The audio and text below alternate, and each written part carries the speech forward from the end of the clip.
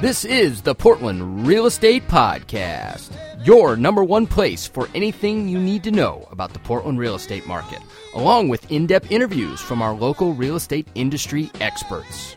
Now, without further ado, here are our hosts, Tucker Merrihew from TTM Development Company and Steve Nassar from Premier Property Group.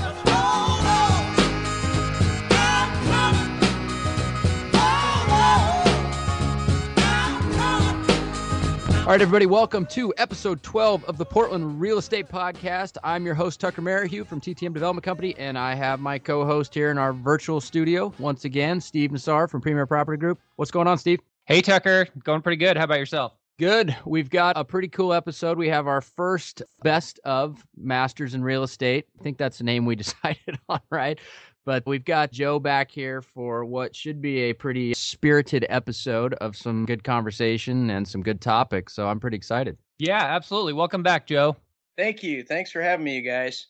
Yeah, I'm happy to have you. We've got 3 topics we're going to cover today. They were all mentioned in the Masters group. 2 of them had a lot of comments. Some of them had, some good comments, some maybe not so good comments, but there was a lot of activity, a lot of spirited discussion. So we figured it would be good to kind of carry them over into kind of a panel setting here and talk them out and see what we can come up with. So first one that we've got, we're going to talk about the homeless. Got kind of different ways to describe it, different ways of feeling about it here in the Portland area. Then we're going to roll into referrals. There were some topics on referrals. And then we're going to get into the very spirited debate on whether or not you should be hiring a full-time or a part-time agent. So all things I'm sure we all have strong opinions on. But Steve, you want to kick it off and see what Joe wants to chat about first? Yeah. So it was a lively month on the Masters in Real Estate, and we're excited to be doing the best of it. We're going to give Joe a little chance at redemption here in our first topic of discussion. Joe, tell us your post, and obviously being your site and your group there on Facebook, you do post the most of anyone. And you have just done a masterful job of putting up great posts that elicit responses and get people thinking. I think you did this with the best of intentions. In fact, I know you did based on our conversations, but I think it was a little misinterpreted. Tell us about this homeless question that you posted. Well, it's really interesting because 2 of our topics kind of touch on the same premise, and that is so much is lost in the typed word, right? And that's what's great about the best of Masters on your podcast once a month, because we can kind of air out verbally a lot of the stuff that's missed in the texts. So without setting up anything, I'm just going to read the post. And to give you a little backstory, I currently have a listing and there is a homeless person that is in that neighborhood. And my question was, does that affect the buyers? Do buyers look at it as, hey, it's a homeless person, it's temporary, they'll be gone in a week? Or is it legitimate concern? So here is verbatim what I wrote. I always start my posts with the topic in capital letters, and the topic is homeless. And then it says, the homeless are everywhere, downtown, North Portland, Northeast, Southeast, and many, many other places, just to name a few. How much do you think a homeless flop area, such as a park, bridge, or a field, has on a listing in a very close proximity, like 50 yards? If the neighborhood is good in general, do you think it should be a consideration? Could it be a temporary drawback at best? Should buyers be worried? What do you think? So that's my question, legitimate question. Do you guys see any problem with the intent of that question? Absolutely not. In fact, Joe, you and I talked shortly after this post, and we kind of went over it, and I thought it was a very, very valid question. And look, let's be real here. Portland has more than its fair share of per capita of homeless people. In fact, the other day I was downtown right there by Voodoo Donuts. It was a Saturday morning. The farmer's market was on, and I was having that conversation with the person that I was standing with, and unbeknownst to me, and it was in a very innocent manner, one of the homeless people, he was a younger guy. There's a whole gamut of homeless people. This one looked like he was a surfer who just decided to take a year off. But he kind of heard me and he was laughing. He said, yeah, he acknowledged, he said, Portland is where homeless people migrate to. The services are great here. There's a lot of bridges here. It's already the joke amongst the working people that Portlandia is the place where young people go to retire. So surely that hasn't been lost on the homeless people. So all kidding aside, there is more than our fair share of homeless people here. And mild weather, I think, also is part of that plays into that a little bit as well. So being real estate professionals, and look, Masters in Real Estate is not a Facebook group about community outreach. It's not about donating to the homeless or charities. It's a real estate Facebook group, and it's about real estate questions. And your question is valid. Does this affect the value of a property? And if so, what are the parameters around that? So let's go right into it. What do you think, Tucker? And let's go into some of these comments. Yeah, I guess before we throw it back to Joe on the comments side, I will say when I saw the post, I personally have a property that we're selling. It was a rental property that I've had for the last, 18 months. And, it's down south of Duke, which back in the day, you never went south of Duke unless you absolutely had to, past 52nd south of Duke, right? That's felony flats, essentially, which is now turning into other things. Some people call it hipster flats, whatever it may be or may not be. And we've been trying to sell a house down there, and I've literally had to pay off the neighbors to keep the tweakers and the homeless out of the front of the house. I had a hedge out front, and they used the hedge to hide behind, tie up behind, do all kinds of stuff, try and break into the house. And so it's a relevant topic for me because I'm dealing with it right now. I can't be at this place 24/7. And so the alternative to constantly replacing kicked-in doors and running tweakers off constantly is to pay off the neighbors, right? The neighbors now look out for the place. They're on my payroll, but it keeps my house safe. So it's obviously something that I've had to deal with. So when I saw you post it, I was legitimately curious how other people have been dealing with it. And in terms of selling a retail house to a retail buyer, when people come through, unless they're your single band guy, right, that just doesn't notice a lot of the things that maybe somebody who's farther along in life that has family or young kids or something, they notice the random weirdo guy walking down the street, right? Or they notice the person pushing the shopping cart down the street. They notice the bus stop with the congregation of questionable characters.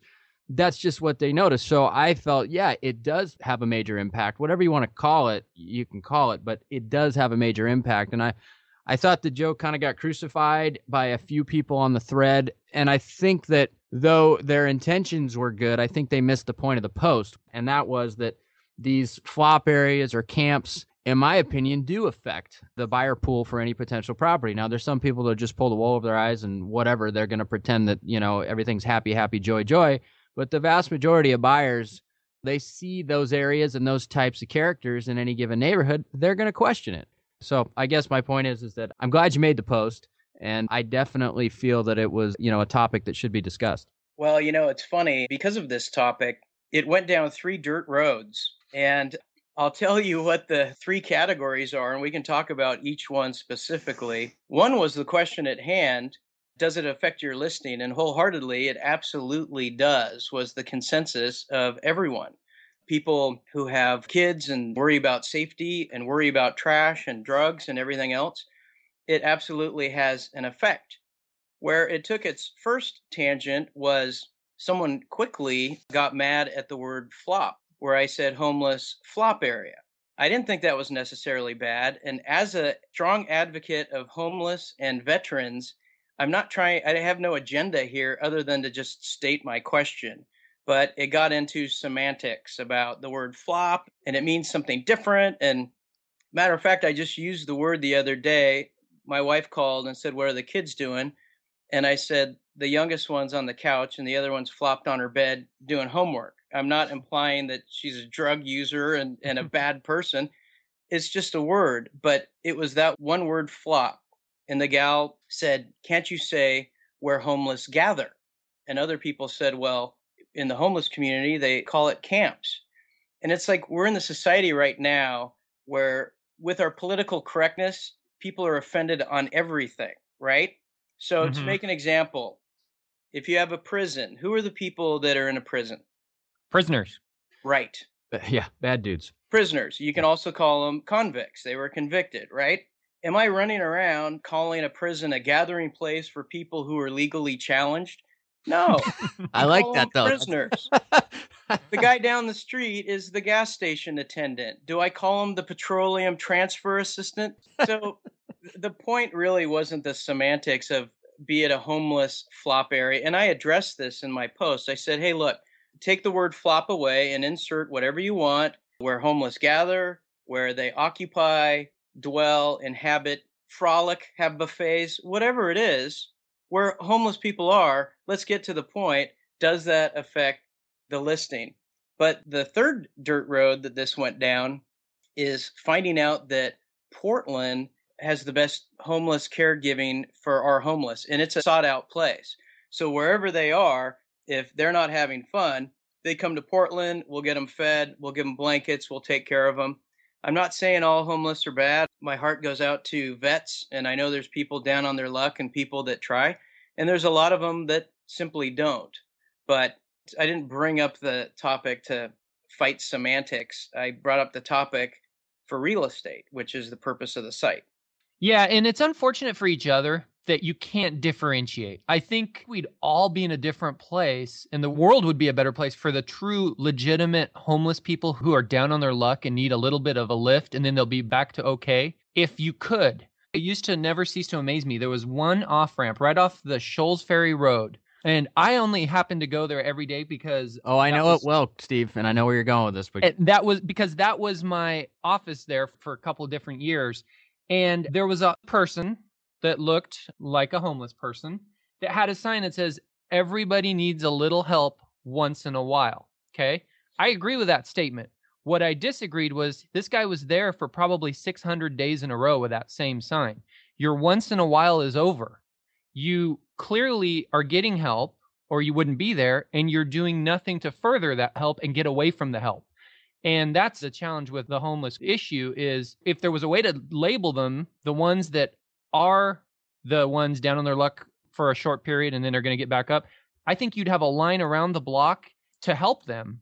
Myself being, right there with you. But then you can't differentiate those other users who are just taking a year or 10 off from working and trying to, be productive in society. Yeah, I agree. I mean, the bottom line is that, I think the post, like Joe said, it went down some dirt roads. And it's unfortunate that just extreme political correctness really kind of took this post down a bunch of rabbit holes that it really wasn't intended to go, because the bottom line is that, whatever you want to call these homeless camps, flop areas, whatever, they do affect a marketability of any given property. I mean, I was just driving back to the office today from Southeast Portland. After you pass Burgerville and you go towards the Ross Island Bridge, right before you go under the overpass and then get on the Ross Island Bridge, there's a parking lot there on the right side. And it looks like there's a handful of bums that have decided to make that unofficial camp. So they had tarps pulled up and they've got bikes and just crap. I mean, I'm wondering where they're taking craps, but probably in the corner in buckets. But every time I've gone by, there's been cops there one way or the other, but they're still there, right? So that goes to your point, Steve. In a lot of areas, they're there, but they would be pushed out, gone. They got to go somewhere. But here in Portland, maybe they come, they make sure that they're not blatantly doing drugs in the open or something, but they've been allowed to stay. And I know that's private property. It's a parking lot for the building right next door, and it backs up to some condos right there. So those people in the condos behind it, they can't be ecstatic. And if either of you guys had a listing in that condo that looked over that parking lot, you'd go in for the listing appointment. You'd be like, oh, man, I don't know. Well, how much did you want to list this for? So it does factor in. Joe, there were a few comments that did take the stance that it has little to no impact on the saleability or value. One of them here, I've seen two of them as I'm looking through this. I sold a lovely duplex near 29th and Morrison a few years ago when the market wasn't nearly as strong as it is now. There was a full-on homeless community across the street. When I held it open, I would watch the group wake up, climb out of their tents, make coffee, and socialize. Sometimes I would observe arguing and fighting, which I can't imagine that helps value. They were always kind to me. Their camp was right there out in the open. It sold in less than 30 days for top dollar. Parents bought it for their kids. Now, I will say most homeless people are friendly. I mean, I think the vast, vast majority aren't out looking for problems because they know if they are, they will find them. And I agree with that. But that just kind of boggles my mind that agent does take the stance that, it seems to not have an effect on value. I think, to be honest, she got lucky. And so she's taking that as a universal that it doesn't have effect on value. But she got lucky, and she needs to recognize that people that don't have very smart money bought that thing, and they overpaid for it most likely at the time in order to buy a place for their kids to live. And maybe their kids are in a band. I don't know. But, That'd be like saying Yeah. I sold a house with a roof that was shot, so therefore that is never an issue on any transaction, right? Yeah, yeah, exactly. And it brings me to another point is that, the people that were going down one of those dirt paths and making an issue about what you call these places. And I think there was a comment in there, Steve, about one gal, and I don't know if it was a guy or a gal, but she talks about how there's a walking path to a homeless camp in like the Laurelhurst area, and she had fed one of the homeless, and so he was nice to her. But do people need to feel like they got to feed them and take care of them in order to make sure they don't rip them off or break in or are nice to them? Like, there are people that buy houses that don't want to have to even make that choice, right? So I don't know. I just think that it absolutely affects marketability, whether or not the market's hot enough or the neighborhood's hot enough to supersede that sometimes. If that happens, you got lucky as an agent, as a seller, in my opinion. But I think it definitely affects the marketability. And how do you know what it would have sold for if that had not been there? Yeah, exactly. Well, what's funny is I ask for feedback on everybody. And when you have a listing, there's always a top 10 worst attributes and top 10 best attributes of any property. And when I asked for feedback, I think 80% of them said, well, and there's kind of a homeless guy there. And these people have a 13-year-old daughter. And so that's a great concern. I heard that from the majority of the people that showed the property. And that's what spurred the question. And so if I think it, I write it. I wrote it down real quick, wanted feedback. From my assessment of the people that actually answered the question is it does have an effect. Some of the people in the group are realtors, but they have worked in law enforcement and drug enforcement for years and years. And they said you absolutely will have a drug problem. There's going to be a littering problem. There's going to be violence. There's going to be all kinds of terrible stuff.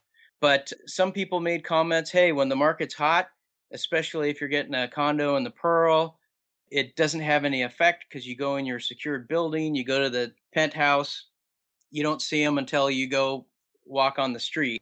So I think in some places, having homeless is terrible. Other places, it's a little bit more lenient simply because of where you are, and it's just sort of the given.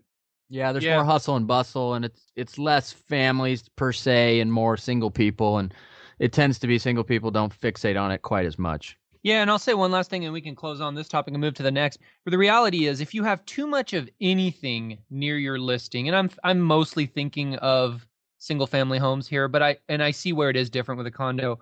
I'll give you an example. I've got a listing in Milwaukee right now, and for whatever reason on this silly little cul-de-sac, there's at any given time 12 cars, and there's no parking spots. Each house seems to have about 5 or 6 cars, and that is a distraction, and that is problematic. I've had other listings where there's just neighbors nearby who just have junk in their yard or too much in their yard.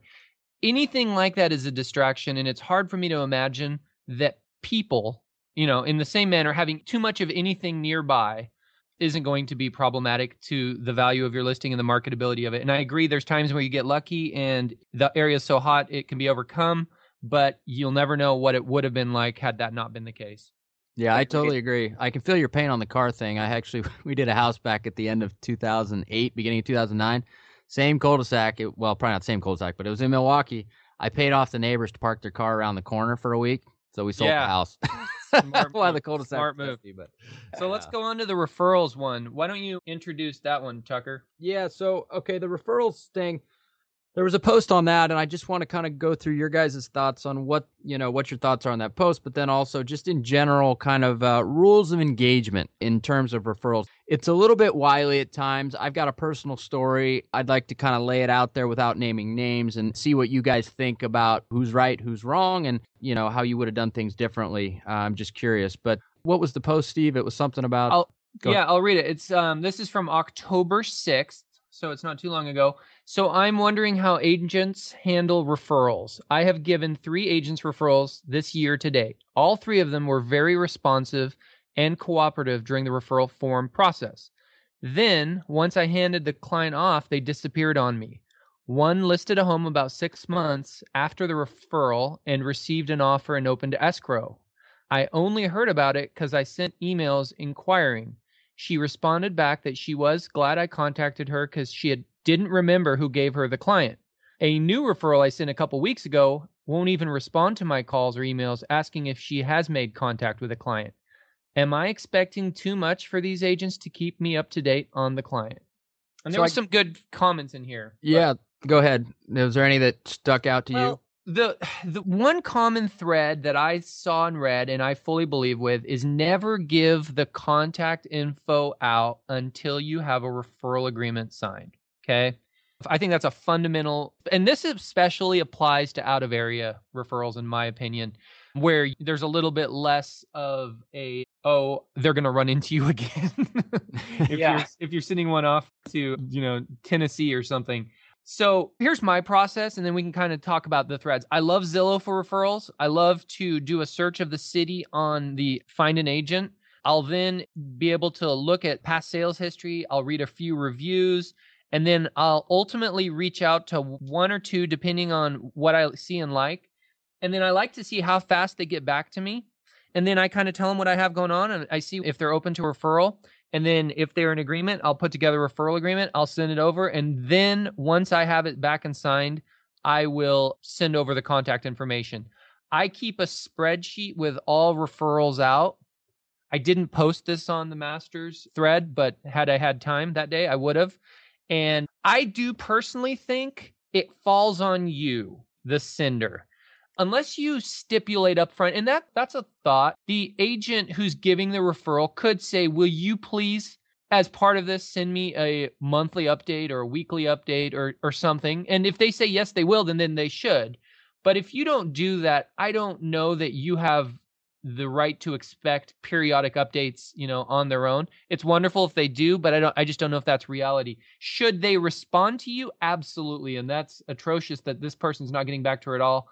And the one who said, I didn't even know who sent it to me, that's pretty atrocious as well. Yeah. But a lot of it does fall upon you as the referring agent. What do you think, Joe? Well, I think there's two responsibilities. The one giving the referral. First of all, you need to go through all your sources to make sure you're getting the best people for your clients. You got to do the research, and Masters in Real Estate is outstanding because our arms are 2,300 people strong, and somebody knows somebody that's outstanding somewhere. You can also go through all of the different accredited classes like, GRI and ABR and CRS and ePro, where you can search who also has that designation. And then you need to interview these people and figure out who you think is the best choice for your particular people. And then you need to lay out your correspondence, like, hey, keep me posted when anything happens. And if nothing happens, I want to hear from you twice a week. Just little details. Are you getting showings? Did you get an offer? A lot of times people give referrals for a listing to that broker who is selling that house. And once it's sold, they are moving to that other broker's area to purchase a house. So it's detrimental that you get someone outstanding, because if this guy falls down on the job, they're never going to make it to you to do your job. And if that doesn't work and they hire someone else, that could blow back on you a little bit. If you're the person receiving the referral, you should be wholeheartedly offering up, let me send you in a referral agreement right now. And they should send it over. It shouldn't be any problem whatsoever. They should do it immediately. Figure out what the commission percentage is. They should assure you that they're going to be in constant contact with you, because the referring broker is one of the most important people along with the clients themselves, and they need to know what's going on, especially if it's a kind of a leapfrog. This closes, so the place they're buying through the person who sent it to you can close as well. And they need to assure you that they're going to give them VIP service. So the responsibility is on both sides, and no correspondence, and heaven forbid, forgetting the person that even gave you the referral. It's like that person will quickly be off my list in the future. Yeah, you need a better system great in that area if that's the case. That's just an evidence that you're running your business in a very unorganized fashion. If you don't have notes on every client, where they came from, and some detailed, at least in your Outlook contact. Hey, Joe, while we're on that question, let's throw this out there to our listeners. What is a fair percentage? If you have a client who's moving to Florida or Tennessee or New York, they want to buy there, and they're selling their house here, what is a fair percentage? And if it's the flip side, if they're in New York and they're buying here, what's a fair percentage for the referral? Well, that's an interesting question, and it can be answered, but I want to be cautious not to breach antitrust laws. I'm very sensitive to that, especially on masters, because you really can't talk Well, let's not commission. say percentage per se. How about this? I got a better way to phrase this question. Do you think the percentage should be the same, whatever it is, whether you're referring a buyer or whether you're referring a seller? No, I think your percentage should be competitive. And I also think your percentage should sort of match the lead. If someone says, "Hey Joe, I have this guy. He wants to buy this place for $1 million. He already knows the place. It just came up on the market. He wants to buy it and he's cash, close in a week." I might give this person a bigger percentage because the workload for me is much different than the people that want to buy, under $100,000 condo and they want to search all weekend long for 3 straight months. I'm not going to be inclined to, at the end of it, give them the highest percentage. But it doesn't really work that way. It doesn't match the workload. You kind of come up with an agreement of what's reasonable up front, and then you just kind of hope that your workload and the attitude of these people and their motivation sort of matches what that percentage is. That makes sense. Well, I got some personal drama to throw a scenario out to you guys, and I'm curious. I think I know what your answer is going to be, Joe, but Steve, I'm interested in what your opinion is. So I got thrown into the middle of a referral dilemma, and it started with me going out to dinner with a younger couple, me and my wife, who were looking to buy their first house, and they really didn't know what to do. I hooked them up with, probably remember Howie, Steve. Yeah. Yeah. So he used to be a partner of mine in my mortgage company. He's since split off and he has his own. So I hooked him up with Howie so that at least there was somebody that knows what they're doing on the financing end and can give him some solid direction. Then they said, well, who should we use for a realtor? And I won't say who it was, but there was somebody that was close to us that was a realtor. I said, well, you could give her a call. Well, it turns out that the people I went out to dinner with, the wife, her mom was also a realtor, but she didn't want to use her mom because she's licensed but not active, right? She's not really doing any business. She just still has her license and active status, but I don't remember the last time she, sold or listed a home for sale. So they called the gal that I told them to call, and they're all related to some extent. And after looking at houses for a couple of weeks, the mom, who's got an active license but not actively looking for her daughter to buy a house, tried to hit the other agent who was actively looking for houses for them with a 25% referral fee. Too late in the game, my friends. Right. Well, Yeah. So there's some relation there, right? So it gets a little blurry, but nothing was ever signed. Anyway, long story short is it wasn't addressed at the point that it needed to be addressed fully. It has to be, yeah. Yeah, so it got to closing and it turned into a big storm.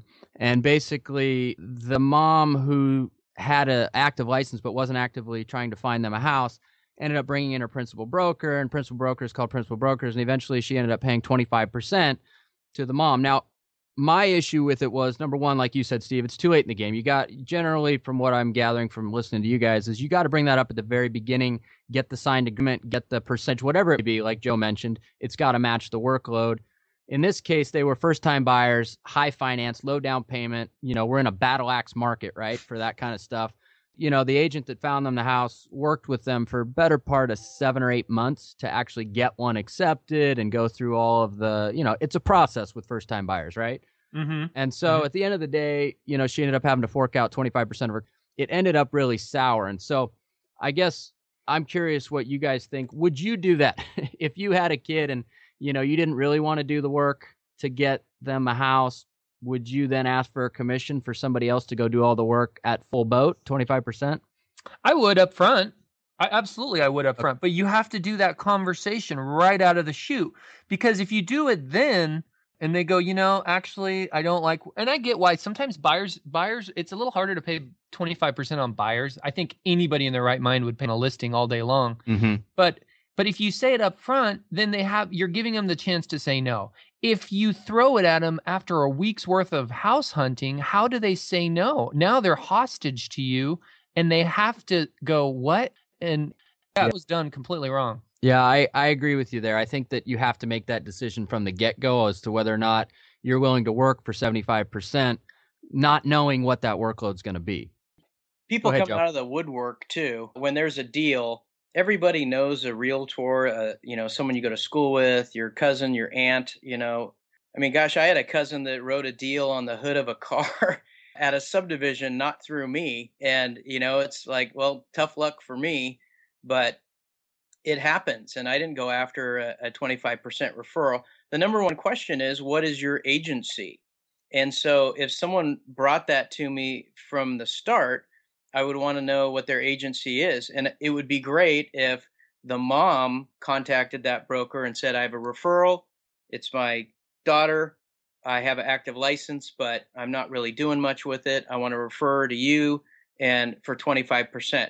If that conversation doesn't happen and the train's going down the tracks, to just jump up is completely out of bounds. And if it were me, I'd probably tell them no.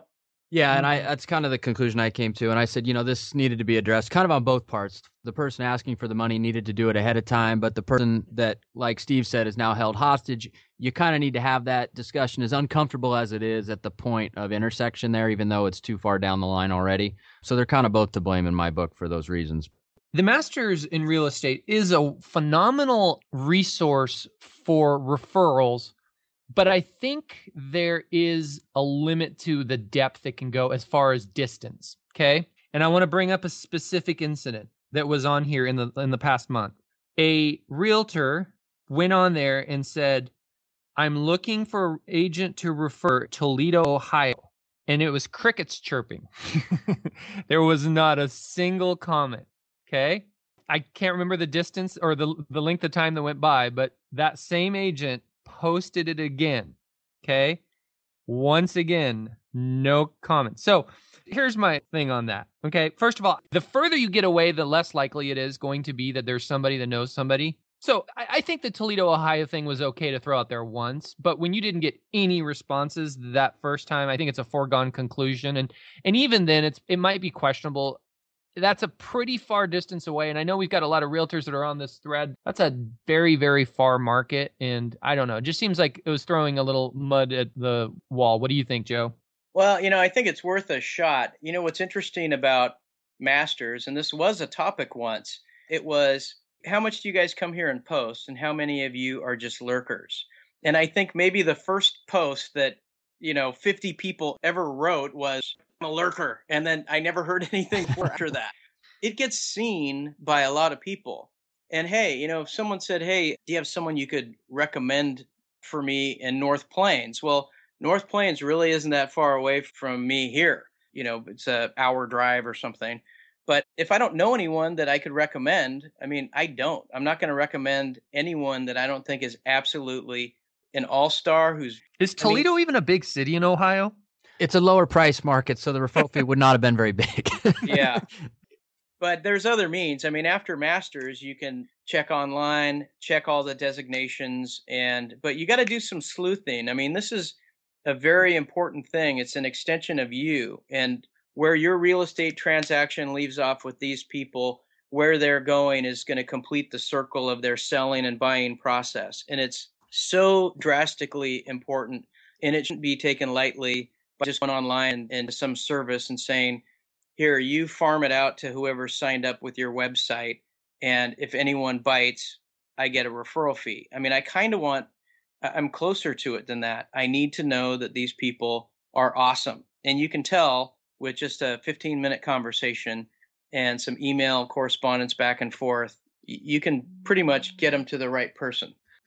It's a great way to run your business. And so I wholeheartedly agree with that point. I stand corrected. Toledo, Ohio is about 250,000 people. So Okay. There you have it. It is a heavily cash flow type market for investment real estate, so it's lower dollar. Not a big referral fee to be had unless you're buying one of the 4 McMansions in Toledo, probably. So Yeah. Well, let's go on to our last one, guys, and then we got to wrap up. We'll be quick on this one. So this one was the Seattle agents who created a marketing piece. They got a lot of backlash on this, including some press coverage, and there was a lot of comments on the Masters in Real Estate about it. Go ahead, and one of you two want to jump in and talk about it? yeah, I'll start it, and then we'll see what Joe's thoughts are. I don't want to throw him to the wolves here, but I'll tee it up nicely. So basically, it appeared that they were two gentlemen, from what I gathered, that basically put together a marketing piece that displayed like a photograph, essentially, what their business looks like compared to, say, a part-time agent's business. So it had them dressed in suits, cell phone to the ear or in an office environment. And then the part-time agent picture next to it was a mom with like 3 kids draped over her and crap everywhere. And it basically said, who would you choose, right? Something to that effect. Does that look right, Steve? Absolutely, yes. That was it. So I guess, Joe, without putting you in the hot seat, I'm going to put you in the hot seat. What do you think of the ad campaign? Well, there's two sides of it. And this kind of is what I touched on earlier, that two of our topics are very much the same, and it's about political correctness, right? We're in an overly sensitive world, but with their ad, could I back it, and do I think it's good? No. I thought it was terrible. They got such backlash. They ended up getting fired. It was terrible. Not all ads are ads where you can put a picture of someone next to you. Yeah, you can see them as full-time and say all their characteristics of what's fabulous about being full-time professionals. But whatever picture you put next to you, or do you want this and say that this is your halftime person, whatever gender, whatever race, whatever they look like, whatever that picture shows you is going to work against you because you're going to be offending somebody. If there was no picture, could I back being full-time versus hiring part-time? Absolutely. Everything we do that is important to us, whether it has to deal with our medical well-being, the equity in our house, our finances through the securities guy and investor. Nobody wants a guy that just got his license and been doing it for 3 months.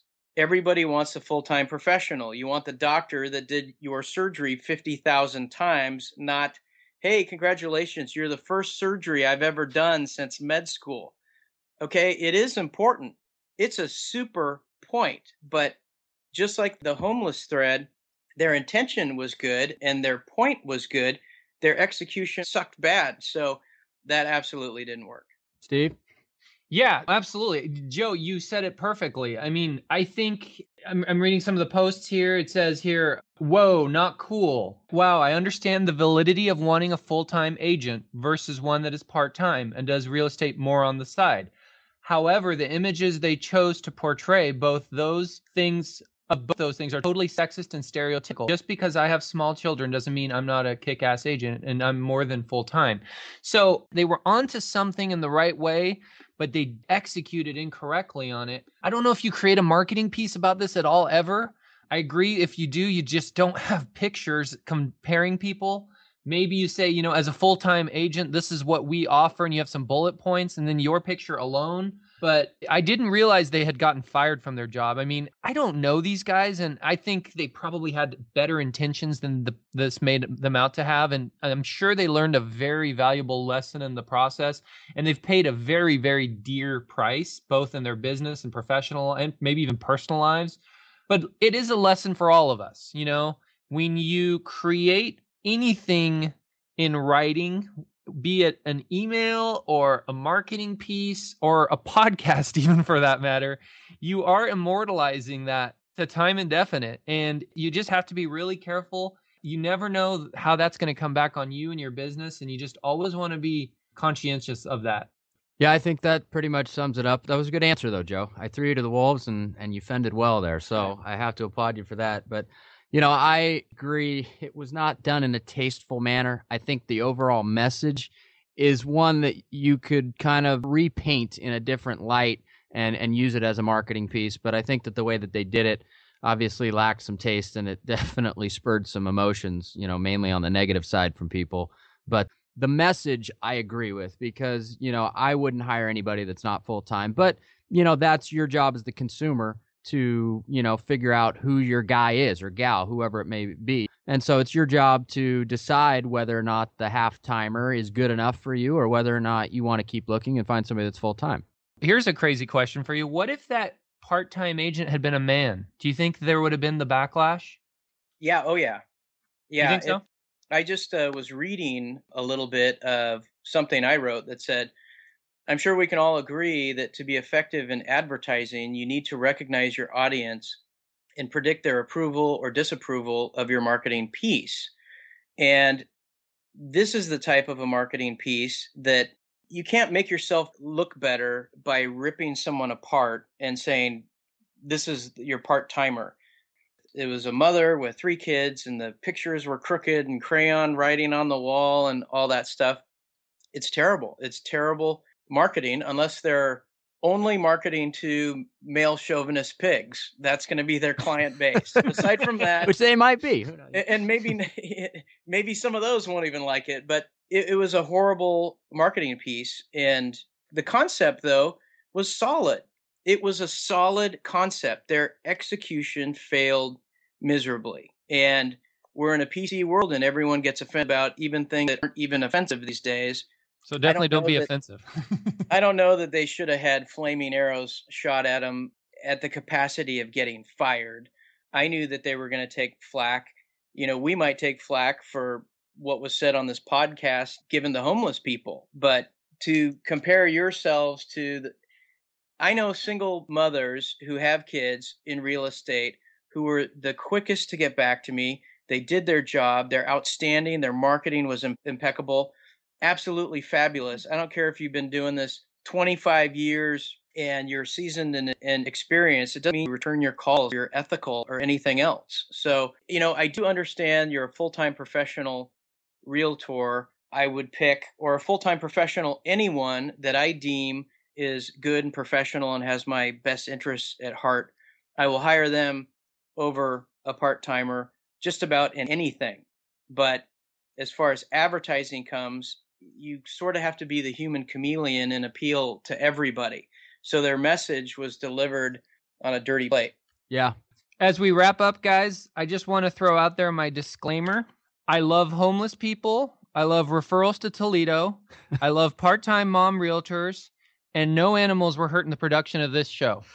I like that, Steve. I don't particularly care for homeless people as much as you do. I definitely don't like the tweakers in Southeast Portland, but I do like full-time agents, and I have nothing against single moms with children that are agents that are good at their job. So there you go. Well, I won't comment on any of that. I will comment that I am adamant, and my passion is Masters in Real Estate and the integrity of that group. And if it's breached in any way, it won't be quite the group it is. So that's my passion. I kind of throw it out there to the listener audience that, you know, look at the question that's asked and try not to pick apart semantically what is said or what is not said. You said he and you should have said he or she or any of that stuff. Let's just talk about real estate and grow our professionalism and experience and knowledge 20% a year. That's my hope. Totally agree, Joe. And I think you do a great job of facilitating the group and posing questions and topics that make people think. And so that's why we were able to pull these 3 topics from the group over the last month or so here and, you know, have a lively discussion about them that hopefully you guys enjoyed, and so did our listeners. So thanks for joining us. I think our first Best of Masters in Real Estate was a great success, and it was a lot of fun. Awesome. Absolutely, Thanks, guys. Have a great rest of the week. All right, guys, this is episode 12 of the Portland Real Estate Podcast. We're signing off until next week.